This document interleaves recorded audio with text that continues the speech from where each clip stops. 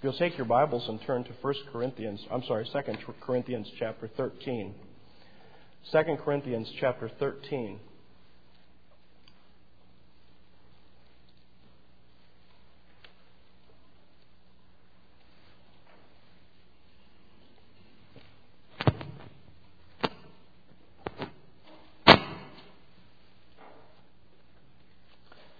Would you turn this mic on, please?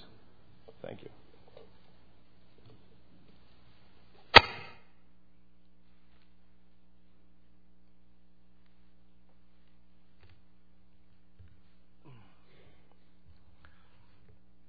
Starting at verse 2, please. 2 Corinthians 13. I had previously said, when present the second time, and though now absent, I say in advance to those who have sinned in the past, and to all the rest as well, that if I come again, I will not spare anyone. Since you are seeking for proof of the Christ who speaks in me, and who is not weak toward you, but mighty in you. For indeed he was crucified because of weakness, yet he lives because of the power of God. For we also are weak in him, yet we will live with him because of the power of God directed toward you. Test yourselves to see if you are in the faith. Examine yourselves. Or do you not recognize this about yourselves, that Jesus Christ is in you, unless indeed you fail the test? But I trust that you will realize that we ourselves do not fail the test. A few weeks ago, Pastor Tim was preaching, and in one of his sermons he explained about the concept of shaving money. If you remember that concept, in the time of the Bible, there were people who would try to pass coins of gold and silver that were underweight, and the way that they would do this is that they would, as they would pour the metal into the cup or into the mold, they would make sure and get as little metal into the mold as possible, or they might have actually trim the metal off the edge of the coin to make it smaller, and therefore they can keep more of the precious metal for themselves and try to pass it in transactions. And those who passed properly weighted coins were understood to be honorable individuals, and so they were called dokimos, or approved individuals, for passing coins. And those who did not pass honorable coins or dishonorable coins themselves were called adokimos, which meant that they were not approved, that they were not okay. And when we look at these words in 2 Corinthians 13, when Paul asks the Corinthians to test themselves, and he talks about the possibility of their failing at the test, that's what he means. That's the word that's used when he talks about that possibility of failing. Adokimos, that they didn't measure up, that they fell short. There's two things that we have to realize about the test that Paul's talking about here, just on the surface. One is, Paul is in an argument with them, or he's in a process of convincing them of his authority as an apostle to them. And so in this process, when he's saying to test yourselves, to see if Christ is in you, he's also asking them to test themselves to see if his ministry to them is in fact authentic. Because if they have Christ within them, and he was the one who preached Christ to them, then they received Christ in the appropriate manner from someone who he himself had Christ. So Paul, in one sense, is trying to convince them of the authenticity of his authority in their lives. But in another sense, he's further showing them, and us, as he does in other places in the Scripture, that it is possible and necessary, beneficial, to examine ourselves for evidence of Christ working. And so he says to them, test yourselves. What about this testing? What is a test? Well, a test is an examining procedure. We have all taken tests, unless we're very young. We've all taken tests in our lives. But when he asks the Corinthians to test themselves, he's obviously not asking for the proctor to walk down the aisles and pass out the test booklets, right? That's not how they can test themselves to see if they're in Christ. We're not going to set the clocks for 1 hour as you fill in the blanks. They need to have a way to test themselves and understand what is happening as regards Christ in their lives. What does testing for Christ look like? How do we examine and measure ourselves? I remember when I was in junior high, I participated in a track and field program at my local public school. Now you can look at me and you may be able to guess which side of the program I was on, track or field. Any? Okay. You get it, don't you? Okay. Well, I actually was a shot putter. That was my main event in the track and field program. And I wasn't allowed to throw the shot put, however, unless I was also entered in some foot races at every track meet.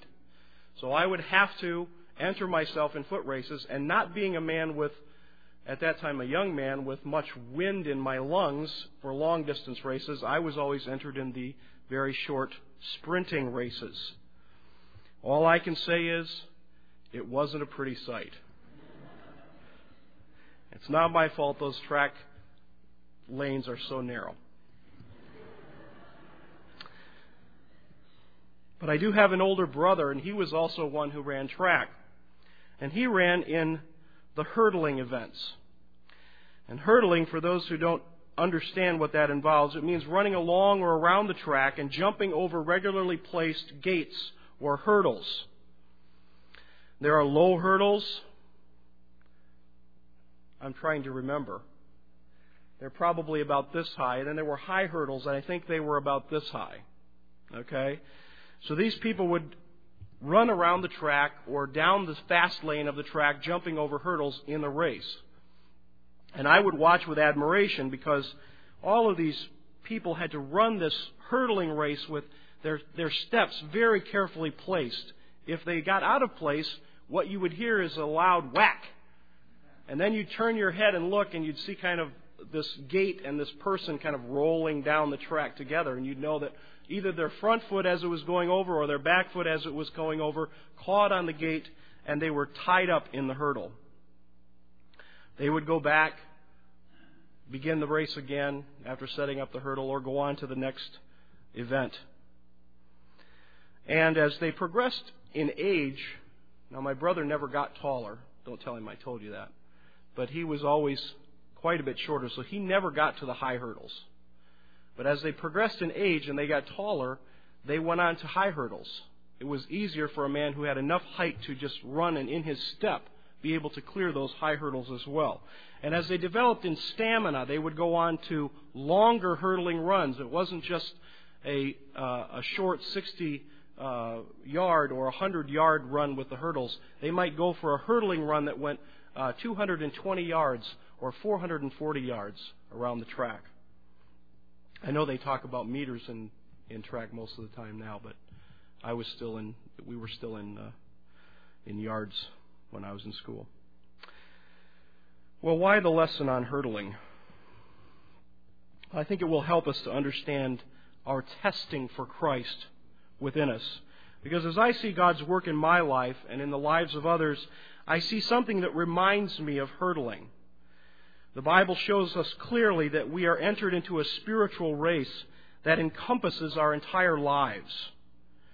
We begin to be conscious of the race when God, by His grace, makes us aware of our sin. There is regeneration in our hearts. Something happens. We become aware of our sin. And we see a hurdle in front of us. It's the first barrier that we have to overcome by faith. We confess our sins and we believe in Christ for forgiveness of our sin, and we're baptized into Him. We're converted. We're changed from darkness to light, from death to life, from fleshly pursuits to spiritual pursuits. The Bible says we're circumcised in our hearts, that we want to follow Christ. We start to live lives of faith. We begin the battle against our most obvious external sins. More hurdles. We learn more about God. Our minds are being renewed and transformed. Another hurdle, another point of faith and trust. We begin to understand doctrines like imputation and propitiation, even if we don't know those specific words. Our changed hearts start to cause a stir in our families and our relational circles. More hurdles. we find out something more about our sin. We find out that it's attached to us as surely as our hearts are. We begin to despair over the very motives in our hearts, and we begin to mourn over the depth of the stain that we have within us. A bigger, larger hurdle. We have a first clear look at our spiritual inability. We become acquainted with God's sovereignty. It's like we're starting around the track all over again, and someone is putting taller gates in front of us to jump. They're not different gates. They're just expressions of the same levels of faith or ideas of faith that God would have us overcome that meet us at different times in our lives and challenge us to a higher sense of obedience. We discover new sin in our hearts that we must confess, new idols that we must cast down, a new level of faith in the giving of our time and our energy and our money that we're challenged with. Every one of these hurdles is a test. Every one represents a point where we will exercise faith or not.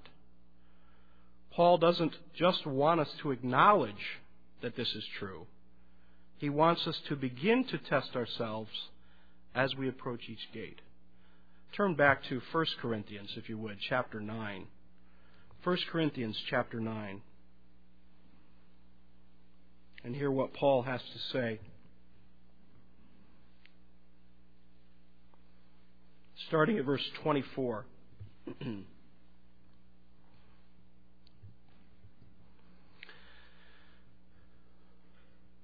Do you not know that those who run in a race all run, but only one receives a prize? Run in such a way that you may win. Everyone who competes in the games exercises self-control in all things. They then do it to receive a perishable wreath, but we an imperishable.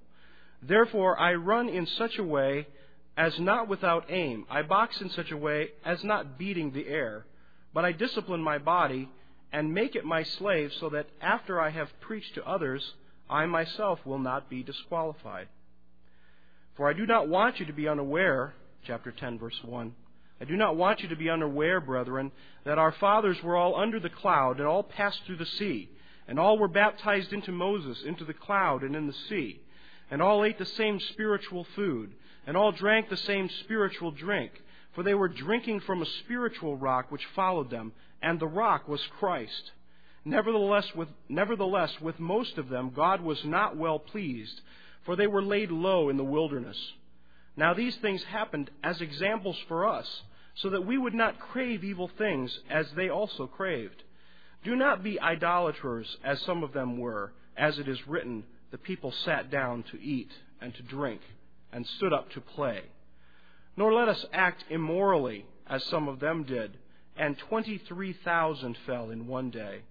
Nor let us try the Lord, as some of them did, and were destroyed by the serpents. Nor grumble, as some of them did, and were destroyed by the destroyer. Now these things happened to them as an example, and they were written for our instruction, upon whom the ends of the ages have come. Therefore let him who thinks he stands take heed that he does not fall. No temptation has overtaken you, but such as is common to man. And God is faithful, who will not allow you to be tempted beyond that which you are able, but with the temptation will provide the way of escape also, so that you will be able to endure it. In this passage, the obvious obstacles or hurdles to our running are the temptations to sin that we encounter. And I would suggest this morning that we consider that every obstacle in our life comes with some temptation to sin, some temptation to not have faith in God, some temptation to give up on the Lord. But as we look at these verses from 1 Corinthians, I want to especially notice 6 things that are in the text.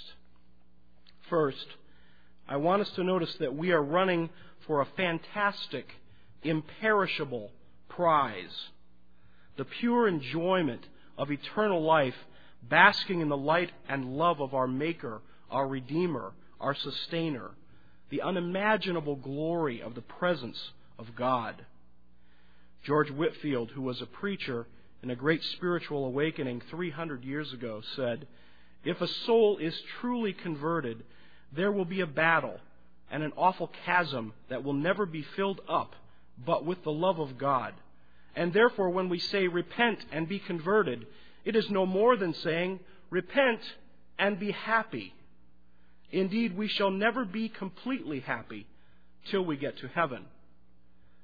He said, "The heart once touched with the magnet of divine love ever after turns to the pole." Or there's a song that I'm hoping we will soon learn here.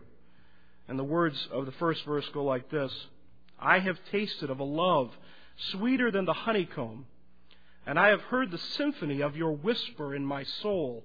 I am ruined for this world, for none compares with you, my Lord. You have captured me, completely captured me."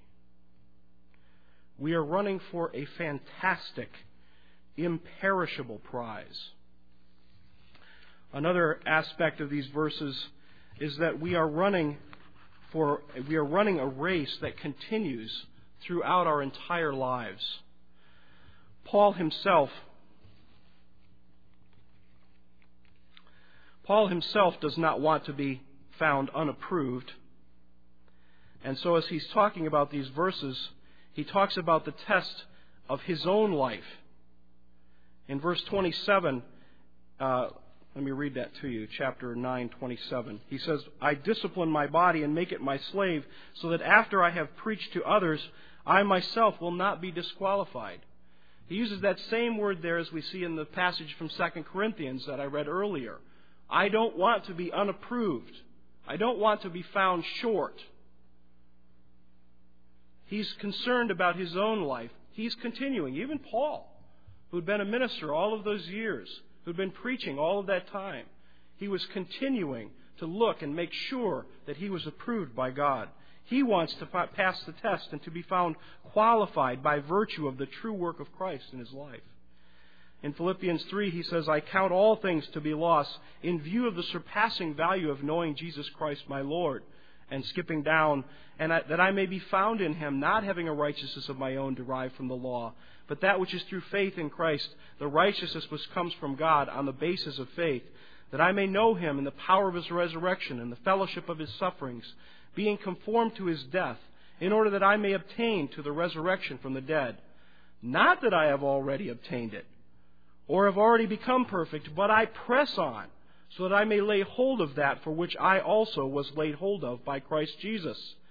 Brethren, I do not regard myself as having laid hold of it yet, but one thing I do, forgetting what lies behind and reaching forward to what lies ahead, I press on toward the goal for the prize of the upward call of God in Jesus Christ. Let us therefore, as many are perfect, have this attitude." Paul didn't see himself as having completed the process. He saw that he was continually in this battle. The race continues throughout our entire lives. The third thing that I would have us notice in the verses from 1 Corinthians 10 is that we're given an example of what it means to be unapproved. We're given an example. In fact, twice it says that these people are an example to us in that chapter. It says the Israel of the Exodus are an example to us of what it means not to be approved by God. For they had experienced all of the miraculous work of God firsthand. They were there for the plagues that ravaged Egypt, that God used to humble the Egyptians and Pharaoh. And they were brought out of Egypt. They were there at the Red Sea when the sea was parted. And they walked through on dry ground. And the Egyptians, when they followed through the water, through the sea, as the Egyptians were going into the sea fell in on them and destroyed them. They were there for the miraculous manna. They were there at the side of the mountain when the law was delivered to Moses. They saw water come out of rocks just at the tapping of the staff. they saw quail fly in droves to feed them. Yet they did not see the work of God in their hearts. They didn't see a change inside. They weren't testing themselves to see if they were in the faith. They preferred idols. They preferred immorality. They preferred grumbling. Hebrews says that they were not able to enter God's rest because of their unbelief. They're set as an example before us, as a warning, as we look at ourselves and as we run the race that's set in front of us. The fourth thing I would have us see in this text is that every temptation, every obstacle, every hurdle that is in front of us is common to us. But it's not just common to us here and now. It has been common to man from the beginning. There's a long, historically documented battle over God's work in salvation and His agency in our salvation and His sovereignty in our salvation. There's a good documented history of this long fight.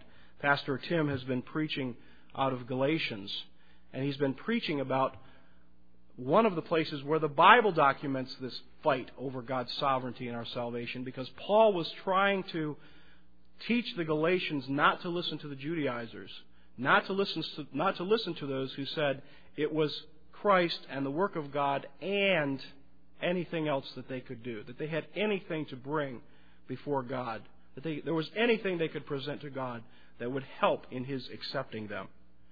So we have Paul and the Judaizers, and early in the church, in a couple centuries or 3 centuries later, we have a man named Pelagius. And I'm going to run through just a quick history of this as an example of the way that all through church, all through the history of our lives, the history of the world, there have been the same obstacles before us. But I'm going to use God's sovereignty as a quick example of that. Pelagius, who fought against God's sovereignty, who said men have complete power to do all that God requires, that there's no such thing as original sin. And Augustine, his contemporary, who fought against him and said, no, man is morally corrupt, even to the foundation of the affections of his will. Later on, there were a group of semi-Pelagians, because Pelagius was somewhat squashed by the church. But then there arose semi-Pelagians who didn't say it quite as strongly as Pelagius. They had a more subtle approach to it. They said, well, man cooperates with God in God's grace and regeneration. We can't do it all by ourselves. We have to cooperate with God in the process. And so there were councils of the church where they discussed this issue, and they said, no, that's not true. That Augustine was right, and the Apostle Paul was right, and God, the Holy Spirit, is right when He says, man cannot do this. It is the work, it's the agency of God that accomplishes salvation. In the 13th century, there was Thomas Aquinas, who said something incredible. He said that Mary, the Blessed Mary, who was the mother of Christ, had original sin. And he was opposed for saying this by another man, Duns Scotus, who said, no, Mary was immaculately conceived. She could not have possibly had original sin and been the mother of Christ. Later, the Reformation in the 1500s. Luther nails the 95 Thesis on the wall of the Wittenberg door, saying, no, it is by faith. It is by faith that we are saved. And it's not because we have purchased indulgences. It's not because we have done all of these acts and that God has helped us through these acts, but he says it is clearly and simply by faith. And of course, the Roman Church opposed this in the Council of Trent, opposed the Reformation as it was surging forth, and had to deal with the conflict in themselves, incidentally, because they also had Thomas Aquinas as their champion earlier, and so there had to be some footwork in the process of opposing the Reformation. Finally, we get to John Calvin, the one that so many of us are indebted to, particularly in our particular historical background in the church. And John was known as the organizer of Protestantism. And he had a student named Jacobus Arminius, who was a Dutch Reformed theologian. And Arminius challenged some of Calvin's beliefs. And although he didn't end up publicly bringing the challenge to the church at large, some of his followers did. And they said that man was never so bad and corrupted in sin that he could not choose saving grace, saving belief when presented with the gospel. So it was another form of the semi-Pelagianism that had happened earlier. And of course, they brought 5 particular points before the council that they stood before, the Synod of Dort. And the 5 particular points ended up being responded to by the Synod. And if you know anything about history, what do those 5 responses become known as in the acronym? The Calvin's TULIP. So what the Arminian group brought before the Synod was the remonstrance. It was the protest against the theology that had been taught in that day. And what the Synod did is they responded. And they responded with those 5 points, although the TULIP is a very abbreviated understanding of the 5 points. So this battle waged on. It waged on through John Wesley, who also did not accept the doctrine of election as it's understood. It waged on, and that was opposed by George Whitefield, who I quoted earlier, and Jonathan Edwards. Later, we had Charles Finney, who actually said the doctrine of original sin is anti-scriptural and nonsensical. Charles Finney, who is so tied to the history of evangelicalism in our country today. And where is the church today? Well, I would say the Catholic Church is clearly in a position of semi-Pelagianism, and that the Protestant Church, although we give lip service to original sin, we talk about original sin, yet at the same time, we haven't really, for the most part, come to grips with the fact that God is sovereign in our salvation. I would say the Protestant Church is mostly semi-Pelagian as well. All through history, this hurdle.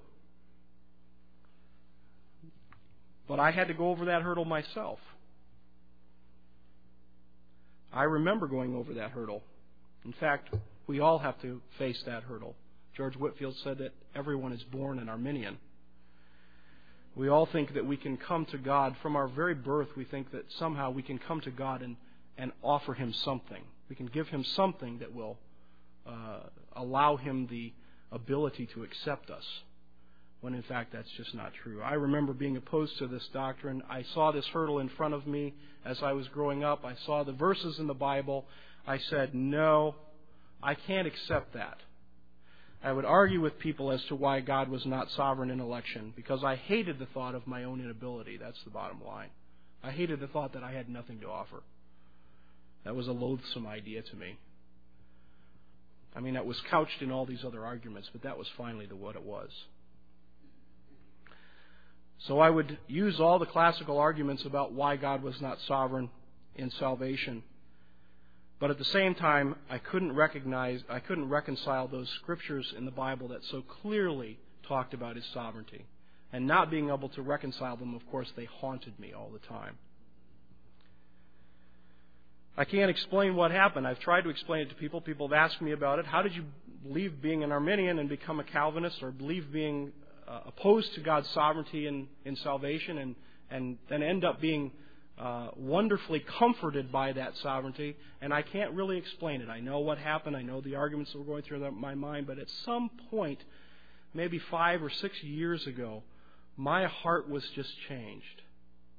And what had become awful and oppressive to me became wonderful and comforting to me, that there was a sovereign God and that He had done this for me. I had not done it myself. God had lifted me and lifted my feet over that hurdle in that time. That particular obstacle was overcome. But we return to that again and again in our lives. It's not the last time I dealt with God's sovereignty before me. My father died last September, and once again I saw that in front of me. I saw that obstacle as my father was dying. And I knew that I had to trust God, that He was sovereign, that He was in control. And it's so funny. This past week, I'm reading a book with another fellow in the church, and in this book there was a quote from Jonathan Edwards, and I read this and I just almost laughed. Because, Jonathan Edwards, contemporary of George Whitefield, we're talking 300 years ago, and this guy was a preacher in the Great Awakening. And he says this, quote, "From my childhood up, my mind had been full of objections against the doctrine of God's sovereignty, in choosing whom He would to eternal life and rejecting whom He pleased, leaving them to eternally to perish and be everlastingly tormented in hell. It used to appear like a horrible doctrine to me, but I remember the time very well when I seemed to be convinced and fully satisfied as to the sovereignty of God and His justice, in thus eternally disposing of men according to His sovereign pleasure, but never could give an account." He said, "I could never give an account how or by what means I was thus convinced, not in the least imagining at the time, nor a long time after, that there was any extraordinary influence of God's Spirit in it, but only that now I saw further, and my reason apprehended the justice and reasonableness of it. However, my mind rested in it, and it put an end to all those cavils and objections, and there has been a wonderful alteration in my mind in respect to the doctrine of God's sovereignty from that day to this, so that I scarce ever have found so much as the rising of an objection against it, in the most absolute sense, in God's strewing mercy to whom He will show mercy, and hardening whom He will, God's absolute sovereignty and justice with respect to salvation and damnation, is what my mind seems to rest assured of, as much as anything that I see with my eyes. At least it is so at times." Every hurdle is common to all of us. I wouldn't have wrote it that way because he was, of course, very eloquent and good with words, but it's the same thing that I say to people. And I'd never read it before this past week. A fifth thing that we have to notice in these verses is that we have an enemy to our testing ourselves, and that enemy is pride. Verse 12 of chapter 10 says, "Therefore let him who thinks he stand take heed that he does not fall." We will not put ourselves to the test if we falsely believe we have arrived. As always, pride is our enemy. It is humility that allows us to look within, not for a glimpse of our own goodness, but for a view of God's faithfulness. If we are humble before Him, He will exalt us. 2 Corinthians 3:17 says, "Now the Lord is the Spirit, and where the Spirit of the Lord is, there is liberty.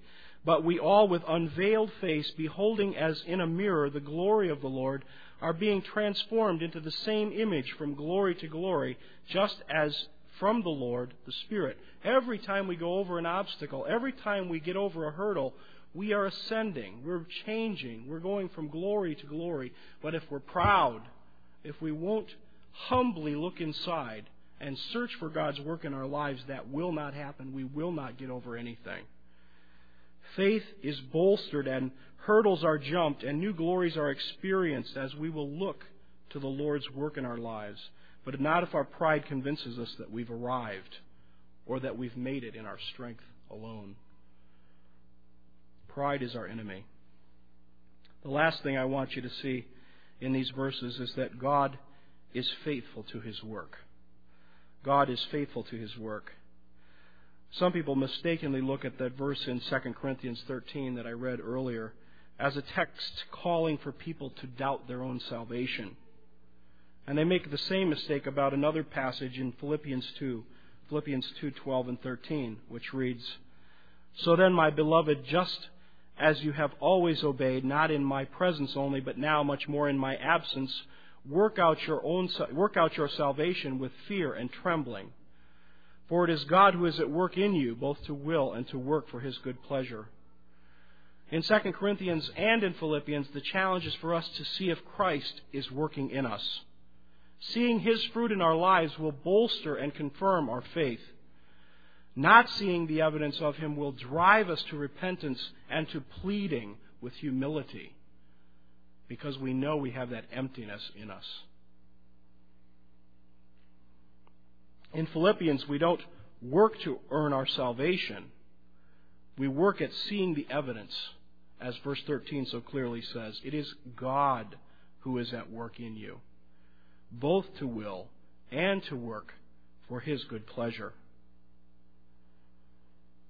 Paul says in Romans 8, For we know that the whole creation groans and suffers the pains of childbirth together until now. And not only this, but also we ourselves, having the first fruits of the Spirit, even we ourselves groan within ourselves, waiting eagerly for our adoption as sons, the redemption of our body, in hope that we have been saved. But hope that is seen is not hope, for who hopes for what he already sees? But if we hope for what we do not see, with perseverance we wait eagerly for it. In the same way the Spirit also helps our weakness. For we do not know how to pray as we should, but the Spirit Himself intercedes for us with groanings too deep for words. And He who searches the hearts knows what the mind of the Spirit is, because He intercedes for the saints according to the will of God. And we know that God causes all things to work together for good to those who love God and to those who are called according to His purpose. A favorite verse we like to quote all the time. But it's in a context. For those whom He foreknew, He also predestined to become conformed to the image of His Son, so that He would be the firstborn among many brethren. And these whom He predestined, He also called. And these whom He called, He also justified. And these whom He justified, He also glorified. What shall we say to these things? If God is for us, who is against us? If you read through those verses again, you find out that we don't have much to do there.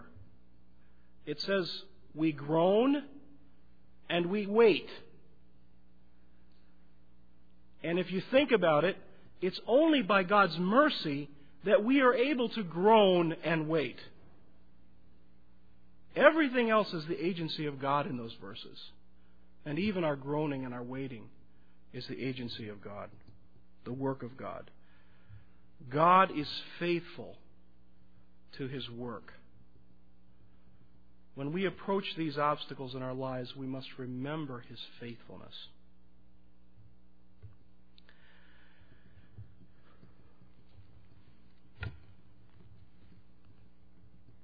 What hurdle are you facing today? We're all facing one. Every one of us. What is the hurdle that you're looking at? If you don't think you're facing a hurdle today, then your hurdle is the sin of pride. Because you think that you stand. And you better take heed lest you fall. But I think all of us can think of something that is in front of us that's an obstacle. Some hurdle that we're facing. A challenge to our faith that's causing us to look inside. But I want to encourage you, look inside on purpose. You can see the hurdles easy enough because they oppose you. But you don't see Christ and the work of your Father easy enough because you have to look inside and see. Look inside. Pray that God will give you the ability to see His work in your life. And then look for His work in the hurdle that's before you. Is there a sin that you have to put a stop to? Is there an idol that you need to cast down in your life? Is there a wrong understanding about God that you must allow to be replaced with the truth? Is there a challenge to your faith in sickness or in sorrow or in death? Test yourselves. Look inside to see the work of God in you.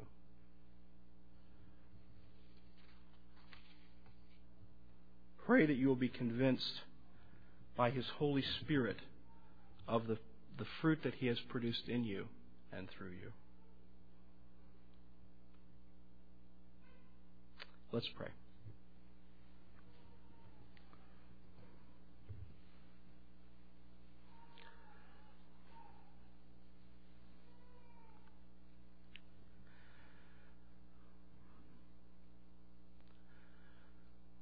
Dear Father in heaven, We pray today that you will give us application to your word. Lord, every sermon's application is a matter of faith.